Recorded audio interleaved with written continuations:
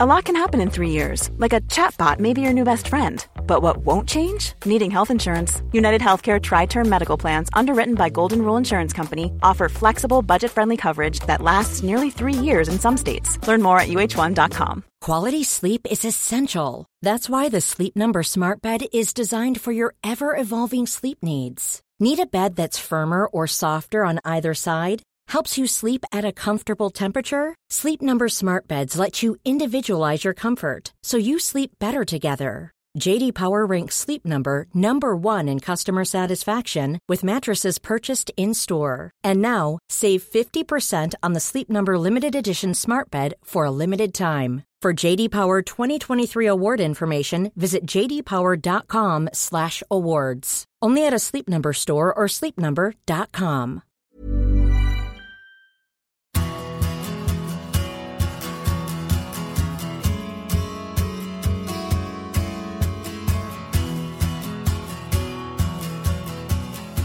Welcome to a classic big interview.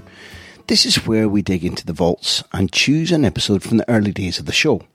This time, we've gone all the way back to season 2017-18 and opted for one of our absolute favourites. This is what I had to say about it back then. Do enjoy.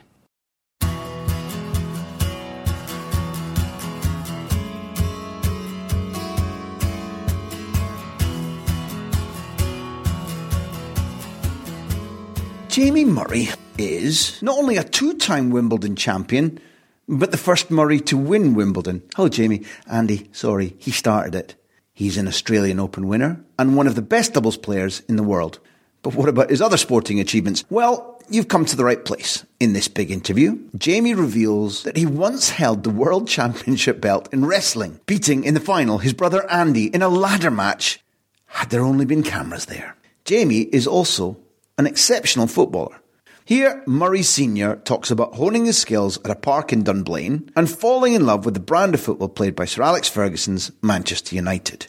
Hibs' Scottish Cup final victory in 2016 pops up, and our guest also picks his perfect five-a-side team from tennis's ATP Tour. It's not bad. Enjoy this. I don't think Jamie Murray, I've ever spoken to a Wimbledon champion or a US Open champion before. In fact, I don't spend a lot of time talking to the tennis world, so given that you're a world leader and a Scot, it's a very proud moment for me. And if I took you back to childhood in Dunblane, I set you a challenge. Say, for example, you had to fashion out some kind of belt that signified that you might be world champion, perhaps even in wrestling. Let's say a WWF. Yeah. You've been doing your homework. Listen, we the used WWF are in the States. I've just come back to the States. I phoned them and said, listen, Steve Austin, man, I've got Jamie Murray on his couch. Right? And Steve said, listen, I'll tell you what, ask him, man. Yeah, absolutely. Yeah, we used to be right into the wrestling. Me and Andy and some of our friends. Yeah, we'd be watching it like every Friday night. Yeah, and we went once down in Newcastle and make up the belts, and we're just with like cardboard and like tin foil and stuff. So wait. This is a full listen. You're talking to a Blue Peter fanatic here, okay? So we're talking about actually constructing. It wasn't winning awards on Blue Peter, I tell you that. But it looked like a belt. It looked like a World Championship WWF belt, right? Yeah. Done with detail, done with attention and care. Yeah, definitely. Yeah, because you want to be proud when you raise it up high. Announcing to your brother that you're the new world heavyweight champion. Yes, man. I'm taking this a ladder match than you are. I'm impressed. I think this is kudos, man. This should go on the CV. Yeah. If you're ever going to go for a straight job, they won't just ask you about the tennis, they'll ask you about arts and crafts. They just will. When you kindly said that you'd be happy to come on the big interview, the H word was mentioned. You said if I could keep you off the subject of the mighty Hibees, I'd be doing well. But an ex-Scotland captain, an ex-great leader of Manchester United, Darren Fletcher, tells me you're a bit of a United man. Yeah. I mean, I got into United probably when I was like 10, 11. I mean, they were the best team, so it was probably easy to, as a kid to gravitate towards them.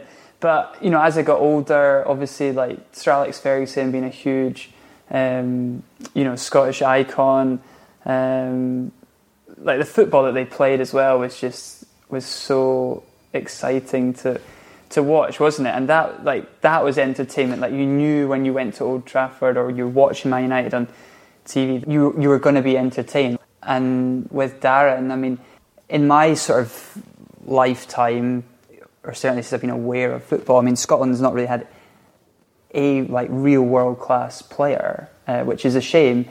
But he's like achieved everything, hasn't he? I mean, he played at Man United a long time, won pretty much everything there is to win in the game. And for me, he's like, that's who you would look up to if you were a kid wanting to be a footballer from Scotland. He's the guy you would look to, because he was by far the most successful Scottish player we had, and you know, playing in one of like the best teams of all time.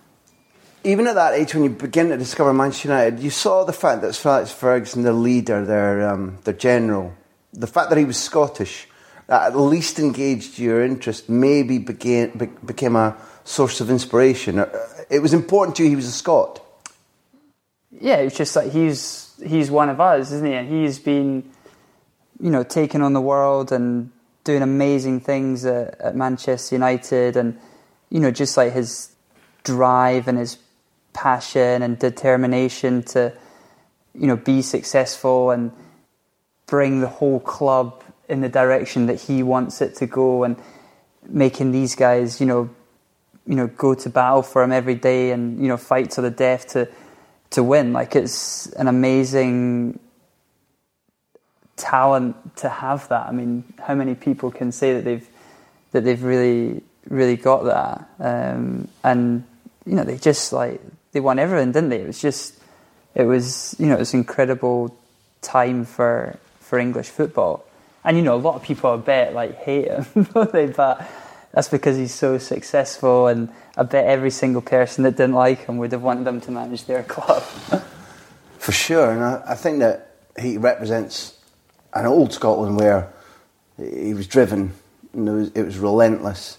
There was something about his upbringing, but to take more than that and look at what you said, to be able to motivate a group. You've spent your life having to either maybe not motivate yourself, but drive yourself, be at it all the time, be the best all the time, which I'm guessing, although you've done it successfully, it isn't an easy art to be at it all the time personally. So if you can transfer that looking back at him now and thinking that he had to do that for a first team squad of 20 or 25, another 15 or 16 staff, then the youngsters, the board above him, and given your achievements in sport, you'd be able to begin to think about the size of his achievement. Yeah, I mean, from my point of view, it's a lot easier just to look after one person. Yeah, just look after myself and, you know, each day prepare as best I can for my matches. And, you know, if we don't win, we're not getting paid, are we? So for us, there's always that motivation to be out there practicing, trying to get better, develop your game, and get out there and win matches, basically, because if you're not, then you're not making money, your rankings drop in, and you're not able to play in the tournaments that currently I'm able to play in. What was football for you growing up? Because you were good at it and you enjoyed multi-sports. That's what we were talking about before the tape started, that it was by no means tennis all the way. Football, you played a bit. Yeah, I mean, I played, like, you know, with friends, played a lot actually with my dad's kind of group of friends, playing five-a-side football, that sort of stuff. At what age were you? Probably from like 15 maybe. Started to play quite a lot with them. I mean, I always enjoyed it. I mean, who doesn't enjoy playing five-a-side football? Like, it's brilliant, isn't it? I mean, I was never like in danger of, you know, signing for Hibs and, you know, scoring 20 goals a season for them and getting them into the Champions League group stage or anything like that. But you know, I just dream I'm hearing about now. This is a recurring probably, dream, isn't it? Yeah. You didn't just pluck that out of nowhere, is it? What did you do? What was your touch? Left foot, right foot? And I was right-footed. Right-footed. Yeah, but not afraid to take it onto the left foot if that's what the situation demanded of me. Right. Where were the courts? Dunblane? Yeah, we put a bit at Dunblane. I mean, like we would go, like me and Andy and our friends, we would always walk over to our park, the local park just next to where my gran lives, and we would just play like headers and volleys there. They had like 2 big trees, and we would just go to town. Like we'd get back from school, just go over and play and enjoy it. But then like now you can't play ball games there because the resident stuff complain about noise. But it's just sad, you know. It's sad. It's a everyone's crime. like 80 years crime. old there as well. They probably can't even hear it, but they see the kids and they just think, nah, don't want that. There's a campaign which in Aberdeen, all the no ball games are being torn down and reduced by yes ball games everywhere. Oh, that's cool. Yeah. But when you were doing that and when you were playing that, was the purpose to win, or did you? You said it was crosses and volleys and headers. Did you do it again and again until you could do something spectacularly? And I mean, it wasn't. Yeah, for us, it wasn't about who's winning. It's like, who's scoring the best volley, innit, or overhead kick, or crossing it in and bullet header or whatever. I never liked going in goals because I was like hopeless at diving, so I was like always kind of determined not to end up there. I hate putting the gloves on, like big sweaty gloves, your hands stink afterwards. I wasn't into that at all. Yeah, didn't like getting my clothes dirty or my knees covered in mud. Like wasn't for me. And I remember like you get a new football and we'd be walking over to the park, like no chance that's being bounced on the ground or anything. That's like I wanted to be as new for as long as possible. Yeah, but we just used to love it. Like we had a great setup because we walk 2 minutes to the sports club, tennis courts and the golf club, and just across the road was a park, so we could do whatever we wanted really. And in like this summer, it's brilliant in Scotland because it's light till 10:30 at night, innit? You can play and play and play. So we used to. Well, we loved growing up there. Yeah, it's brilliant. So you like there's genes running through because your dad was a decent footballer and your grandfather was a good footballer, right? I don't know about my dad being a decent footballer, but my grandpa, he was. What now? He's all right. What? He still plays five-a-side now, and he's like 60 odd years old. That's not bad. Yeah, he does all right. Yeah. Did you play like him, or did you take after your grandfather, or what? More movement than my dad, I think. This is. I mean, I've never seen my grandpa play, so I don't know what maybe his best attributes were, but obviously been talked about. So. The legend goes that he was keen on tennis and didn't like heading the ball like Grandad, but like he was a professional footballer. Yeah, he played for Stirling Albion. He was at Hibs for a bit. Yeah, he was obviously a decent player, like centre half. Yeah. And was it down to him? I mean, we've got to mention Hibs, I suppose. Back in the big leagues now. Now listen, I'm old enough to remember when they were any good. Why Hibs? Take us back to... Well, because my grandpa played for them, so like all of my mum's side of the family, they supported Hibs, and we used to get taken along all the time when we were kids. We'd go to Easter Road or in Scotland doesn't matter. I mean, we lived so centrally, so to drive to most of the grounds was, within an hour you could get to pretty much everywhere except Pittodrie probably. Yeah. So you'd follow them on the road sometimes? Yeah, we'd go to St Johnstone, go to Dundee, Airdrie, been to Airdrie.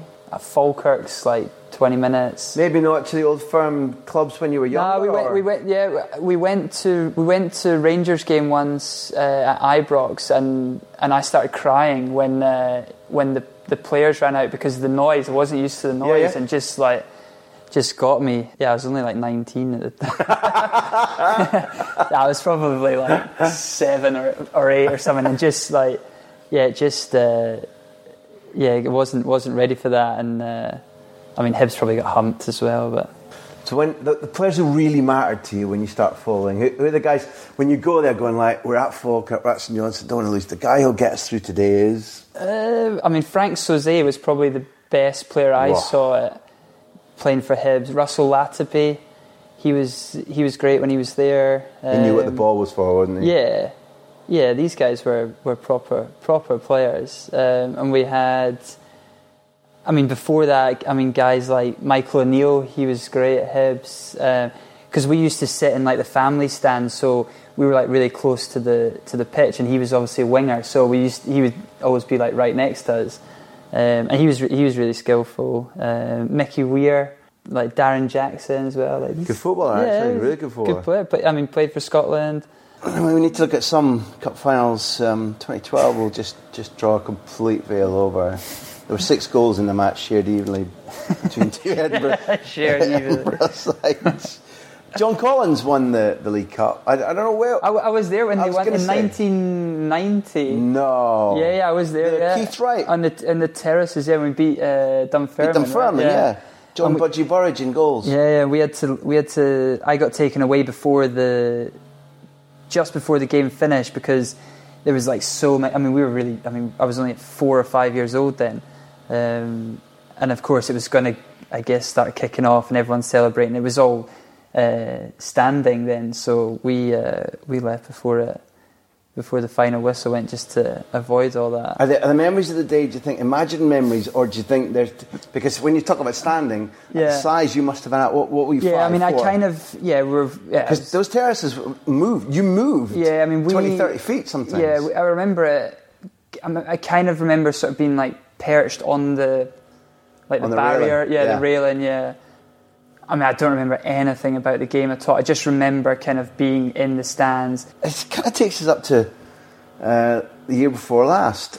Where were you when the 100 and whatever year hoodoo? Yeah, well, I was on court practicing at the French Open, and was just kind of like was following it on my phone, when we were taking like water breaks, and I knew it was 2-2, and then one of the Scottish journalists, he came like trudging over. And I was like, Stu, what's the score? He goes, you don't know? I said, no, I don't know. He goes, it's 3-2 to the Hibs. He's like, they scored in the last minute. He's a Rangers fan. And I couldn't believe it. I was like, no way, because, it's like, it's Hibs. We always guff it. When we get to Hampden or whatever, there's so many bad experiences over the years that, to finally do it. Like, I mean, I would love to have been there, and a lot of my family were, but as I always say, like, I'd rather have missed the game and Hibs won than be there and potentially lose. So that was... Was it vital? It was a tournament that you had to be at. Yeah, it was Grand Slam, yeah. There's no little devil in your mind saying, no. I'm just going to go. No, and look, to be honest, probably deep down didn't think they were going to do it either. Yeah, fair enough. Yeah, no, I know the feeling. And so when do you get to see the goal? And then, I mean, listen, I'm a romantic. Total romantic, Jamie, and I was only teasing before about Hibs. I see the attraction over the years, and over the years I've enjoyed watching them an awful lot. But at the end, when everybody's singing Sunshine on Leith, for me that's one of the most iconic moments in Scottish football. Yeah. Maybe in Scottish sport in my lifetime. Yeah. It's literally astonishing. I kind of feel... It's a great song though, isn't it? It's so well known to... or so associated with Hibs, yeah. My grandpa, my mum said he was crying when they were singing it. Like he was just loving it. But it was emotional. Yeah, I bet it was. Yeah, no, I mean, I've watched it like on social media and stuff. Yeah, I mean, it always like, it gets the hairs on your back of the neck going. That's true. Well, only in Scotland, it's Hibs against Rangers. They don't particularly like each other. Yeah, Rangers are favoured. It's a late winner, almost a last-minute winner. Fans, whoever fans it was, come on the pitch. Yeah. There's a bit of a rammy. It's very Scottish. They all get herded back, and that's a wee sing song now. Yeah. I tell you, only in Scotland. Yeah. And then it's like poetry. It's like some sort of social... I don't know what it was. And the beauty of the moment, the perfect song. And it's not really a football song either. And the players are there just... It wasn't even the players with the cup who took centre stage. It was the fans behind the goals. Yeah, it was... I mean, like, I obviously wasn't there. I would have loved to have been there, having looked back and seen the result. But I'm sure for, like, every single Hibs fan, I mean, there's been a lot of pain in Hampden and cup finals, cup semi-finals and stuff, like, to finally get over the finish line, like, to beat Rangers as well. It's always nice.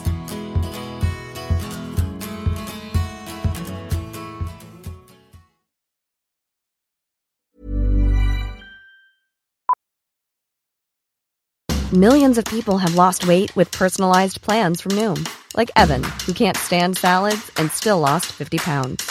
Salads generally for most people are the easy button, right? For me, that wasn't an option. I never really was a salad guy. That's just not who I am. But Noom worked for me. Get your personalized plan today at Noom.com. Real Noom user compensated to provide their story. In 4 weeks, the typical Noom user can expect to lose 1 to 2 pounds per week. Individual results may vary.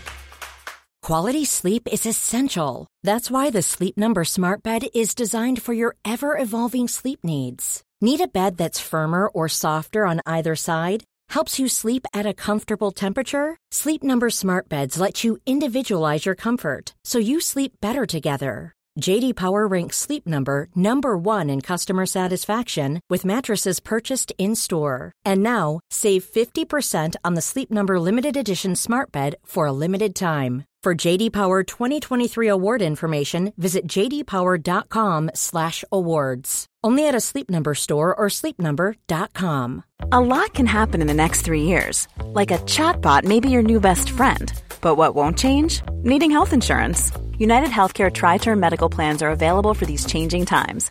Underwritten by Golden Rule Insurance Company, they offer budget-friendly, flexible coverage for people who are in between jobs or missed open enrollment. The plans last nearly 3 years in some states, with access to a nationwide network of doctors and hospitals. So for whatever tomorrow brings, United Healthcare Tri-Term Medical Plans may be for you. Learn more at uh1.com.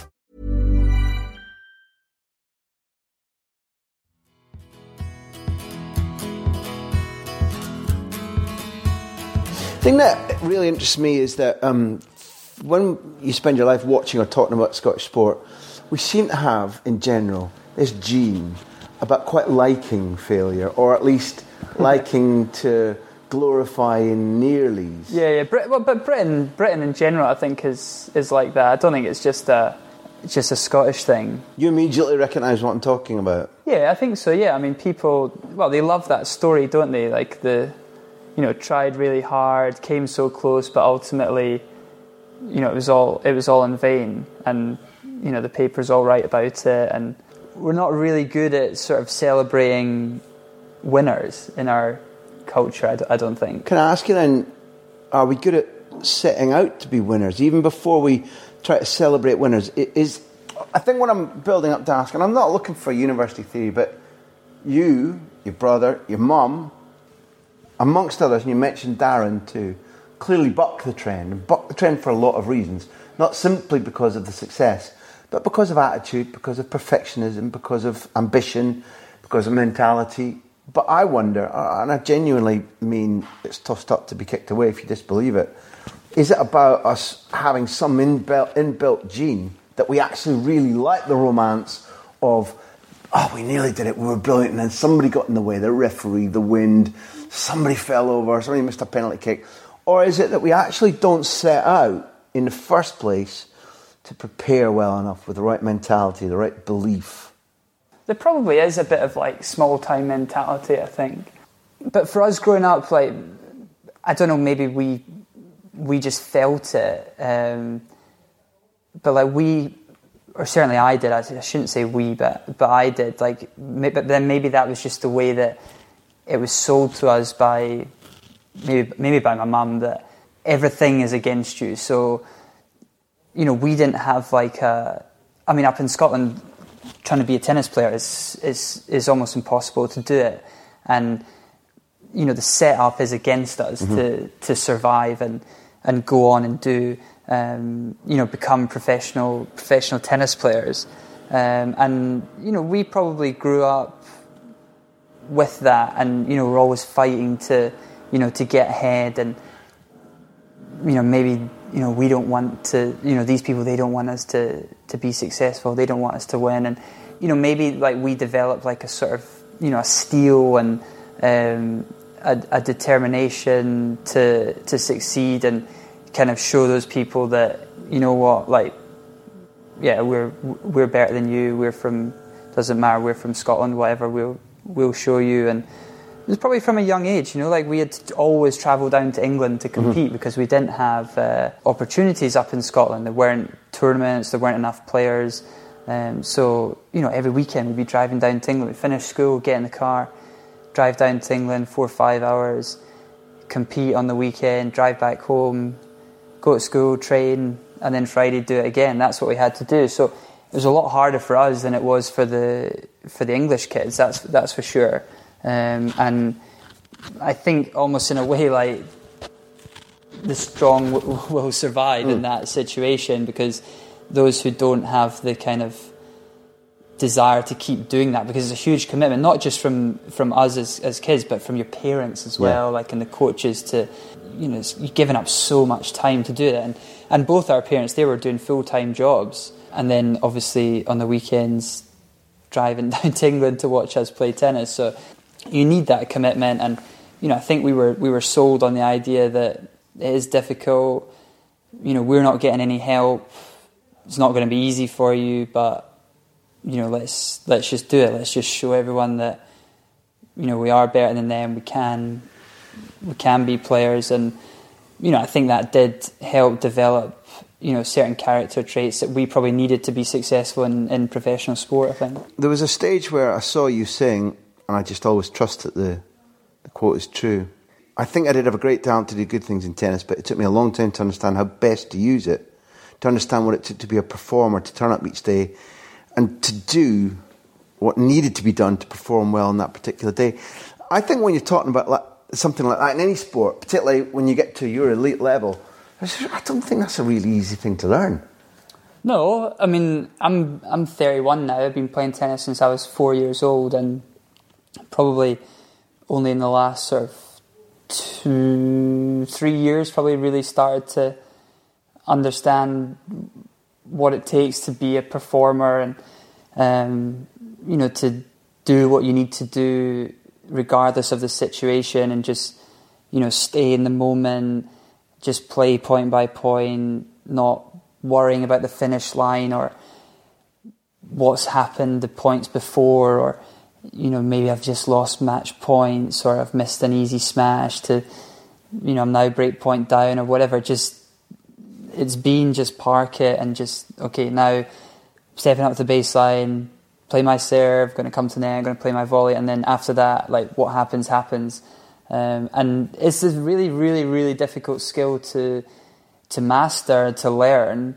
It certainly took me long enough. I mean, obviously, you know, still going to have days where, you know, get a bit panicky, or, you know, mind's racing, and, you know, start getting stressed out about this or that, the other thing. But I think, like, one of the main reasons that I've been able to be successful the last sort of 2-3 years is because I've been able to do that, been able to put in a good, solid performance day in, day out. Of course, some days you'll play great, some days you'll play bad, but for the most part of the year you'll kind of play good, and it's finding a way on those days to win as opposed to lose that's going to make or break your career.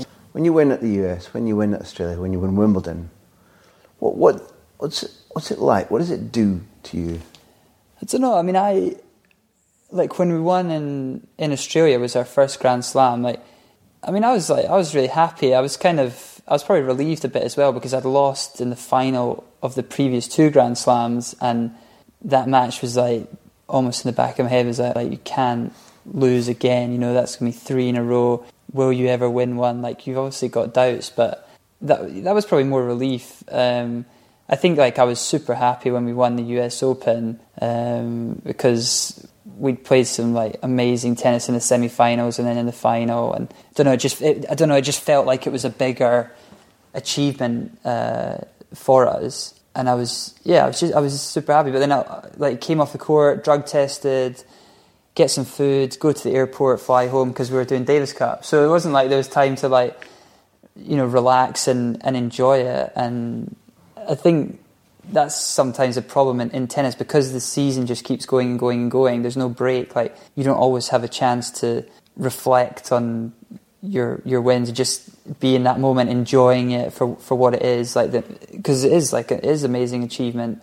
But, you know, it's like the next day the tournaments start again, and everyone starts in the first round. One of the things I try to do when we talk to the elite footballers and they join in this discussion, particularly the ones who are playing Champions League, European tournament, trying to win the league, whether it be Germany, England, Spain, it's the relentlessness is there, but the the burnout in terms of travel, in terms of no rest, no social time, the burnout in terms of probably too little family time, lack of sleep. Yeah, see, when footballers started going on about that, I don't... You just won't buy it either? No, I think it's absolute nonsense. Because I'm trying to let the listener buy into it now I'm not, pull the carpet. I'm not having that. Okay, make your case. No, because, I mean, I'm on the road 30 weeks a year. Yeah.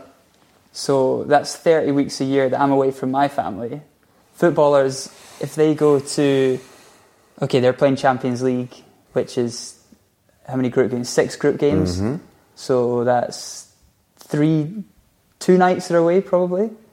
Usually 2, yeah. Yeah, so that's 12 nights they're away from their family. And I'm away for at least 210. Mm-hmm. Who hurt you, Jamie? Which Champions League? No, Champions League footballer had a little but a lot of footballers come out of that stuff, and the travel aspect for me, I'm not buying that at all. People won't understand. I think that if jet lag, loneliness, boredom, you're in a special art because you're lucky at the moment. You're York and Cole, okay. But partners in football tend not to like each other. They got in the pitch, they do their thing, and they genuinely, actually, normally can't stand each other. Yeah. Now, in your game, you have to go through a lot of partners because natural change will happen, fallouts will happen, form will happen, injury will happen, whatever. But it's an extra burden to carry on the road if you're number one doubles in the world, because you have to get on, you have to be at the same level of form, you have to want the same things. I would say that aside from playing and winning and the mentality, there's a big burden you carry around to be at your level in tennis because of all those things. Yeah, I mean... Or it's a test. I mean, in terms of getting on with your partner, it's kind of key in a way, because, you spend all day with that guy because you're on the same schedule. So, you're waking up at the same time, you go into breakfast at the same time, we're going to the courts at the same time, we're warming up together, we're in the gym together, then we're waiting around for a match together, then we're playing our match, which obviously, a lot of stressful moments there, difficult moments, ups and downs, ebbs and flows of the match, and, if you're at each other's necks, it's a lot harder to get through those, to get through those matches and, win basically, which is, that's the goal at the end of the day. I mean, I would say in football it's easier because there's more players, so it's diluted. Definitely. And I mean, on a football pitch is much bigger than a tennis court, so you can be far apart, and maybe you're not stopping after each point to communicate with your partner. I mean, if we're centre forwards and I take a shot and put the ball out of field into row Z or whatever, you might scream at me from 20 yards, but then we just run back to the... If you keep shouting at you, you're not even listen. Yeah, exactly. And the way they speak, you probably won't be able to understand them anyway. And I bet a lot of players that are on the opposite side from the field from the manager, they probably not listen at all, and they're just like, whatever. That's right, Michael and Neil change sides whenever... Let's say there had to be, really important, some sort of ATP five-a-side team. Okay. Football, right? Clearly you're in it. Absolutely, yeah. Pulling the strings, yeah. Brilliant motion. Orchestrating. Yeah. Maybe double Murray value, potentially? Andy? Yeah, got to be, yeah. I think he's playing up front, yeah. Reasonable footballer. Yeah, Andy's good, yeah. He knows how to, shield the ball, It's not easy to get it off him. Elbows? Nah, but he'll, good old-fashioned centre forward, they'll use their backside, that sort of stuff. Style. Yeah, he knows his stuff. See, listen, you both seem to be in the five-side team. Wait, I'm just looking at it. There's a new Italian coming through, Maldini. Yeah, he's playing today in a tournament. Yeah. 5:30, incredible. What the hell? So he won. Quite often tournaments do that. They have a local tournament and the winner gets a wild card into the event, and he won with his coach. So now he's playing challenger level, which is one level below the main tour, and he's playing tonight on centre court. Okay, yeah. so many questions. Would you pick a challenger tournament just to make sure that he got a doubles match with Paolo Maldini just for the. I wouldn't. I don't think I'd want to watch it. Really, I'd feel bad for him. And they put him on centre court. Like there'll be a ton of people come out to watch. I'm sure it's in Milan as well. Like it's his city, and he's going to get turned over, which is a shame. I honestly hope he doesn't. And it's a great story, but I feel bad for him. Yeah. Do you think there's any degree to which they've just slipped him an easy one because it's Paolo and he smells good and looks good and because if he was playing in a challenger tournament in Czechoslovakia or Poland, I'd say, well, he's probably had to work for that one, but it's Italy, it's local. No, but I mean, one of my friends, he lives in Milan, and I texted him when I saw the news about it on social media, and I sent it to him, and he sent me back a photo that he'd been playing with them that morning, and he was like super excited about it. So I'm sure he'll be down there watching them. That's 3 of you in the 5-side team. You got 2 more slots. I mean, to pick my mates, I think. I'd pick Johnny Murray, who he won Wimbledon a few years ago. He just retired, but he's proper footballer. He's really good. And actually, probably my coach Alan, who is like the fastest 38-year-old in the world for sure. He'd get in the team. Yeah, he might not be very good, but we'd have a good time there. Listen, that's the main part. Yeah, of it. Definitely. Yeah.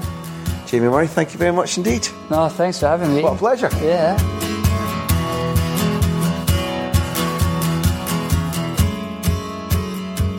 Thank you for listening to The Big Interview. It's produced by me, which sounds egotistical, but it's also true, Graham Hunter, and Backpage. Our music is by Beer Jacket, who else? Editing by Charlie McGarry. Thank you to our hosts at Acast and our loyal sponsors at Bet365. We're also supported by our socios. Find out how to become a socio, how to support us, at patreon.com/Graham Hunter. Here endeth the lesson. Planning for your next trip? Elevate your travel style with Quince. Quince has all the jet-setting essentials you'll want for your next getaway, like European linen, premium luggage options, buttery soft Italian leather bags, and so much more. And it's all priced at 50 to 80% less than similar brands. Plus, Quince only works with factories that use safe and ethical manufacturing practices. Pack your bags with high-quality essentials you'll be wearing for vacations to come with Quince. Go to quince.com/trip for free shipping and 365-day returns.